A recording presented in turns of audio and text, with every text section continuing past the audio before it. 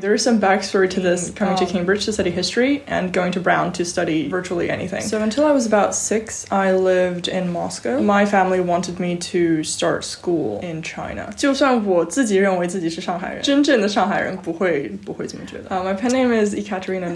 Like my real surname didn't sound as well or look as well. This sounds really silly, but a name that has letters which correspond to the letters in my first name. Oh no, I don't think I was a very rebellious teen actually trying to promote an idea that you will be completely horrified by. Let's say my neighbors in Russia would make assumptions about what China is like. Anytime you see an article about China in The Economist, there's just red everywhere. Oh gosh, except this one time. And the MBTI as a Bible doing outreach work at the moment. We don't talk about what that means specifically. Don't actually know. That is such a good question. 没有你们的帮助，我也没办法成为我今天成为的人。Моя бабушка верила в меня всю мою жизнь. You're honestly just, I think, the best interviewer I have encountered.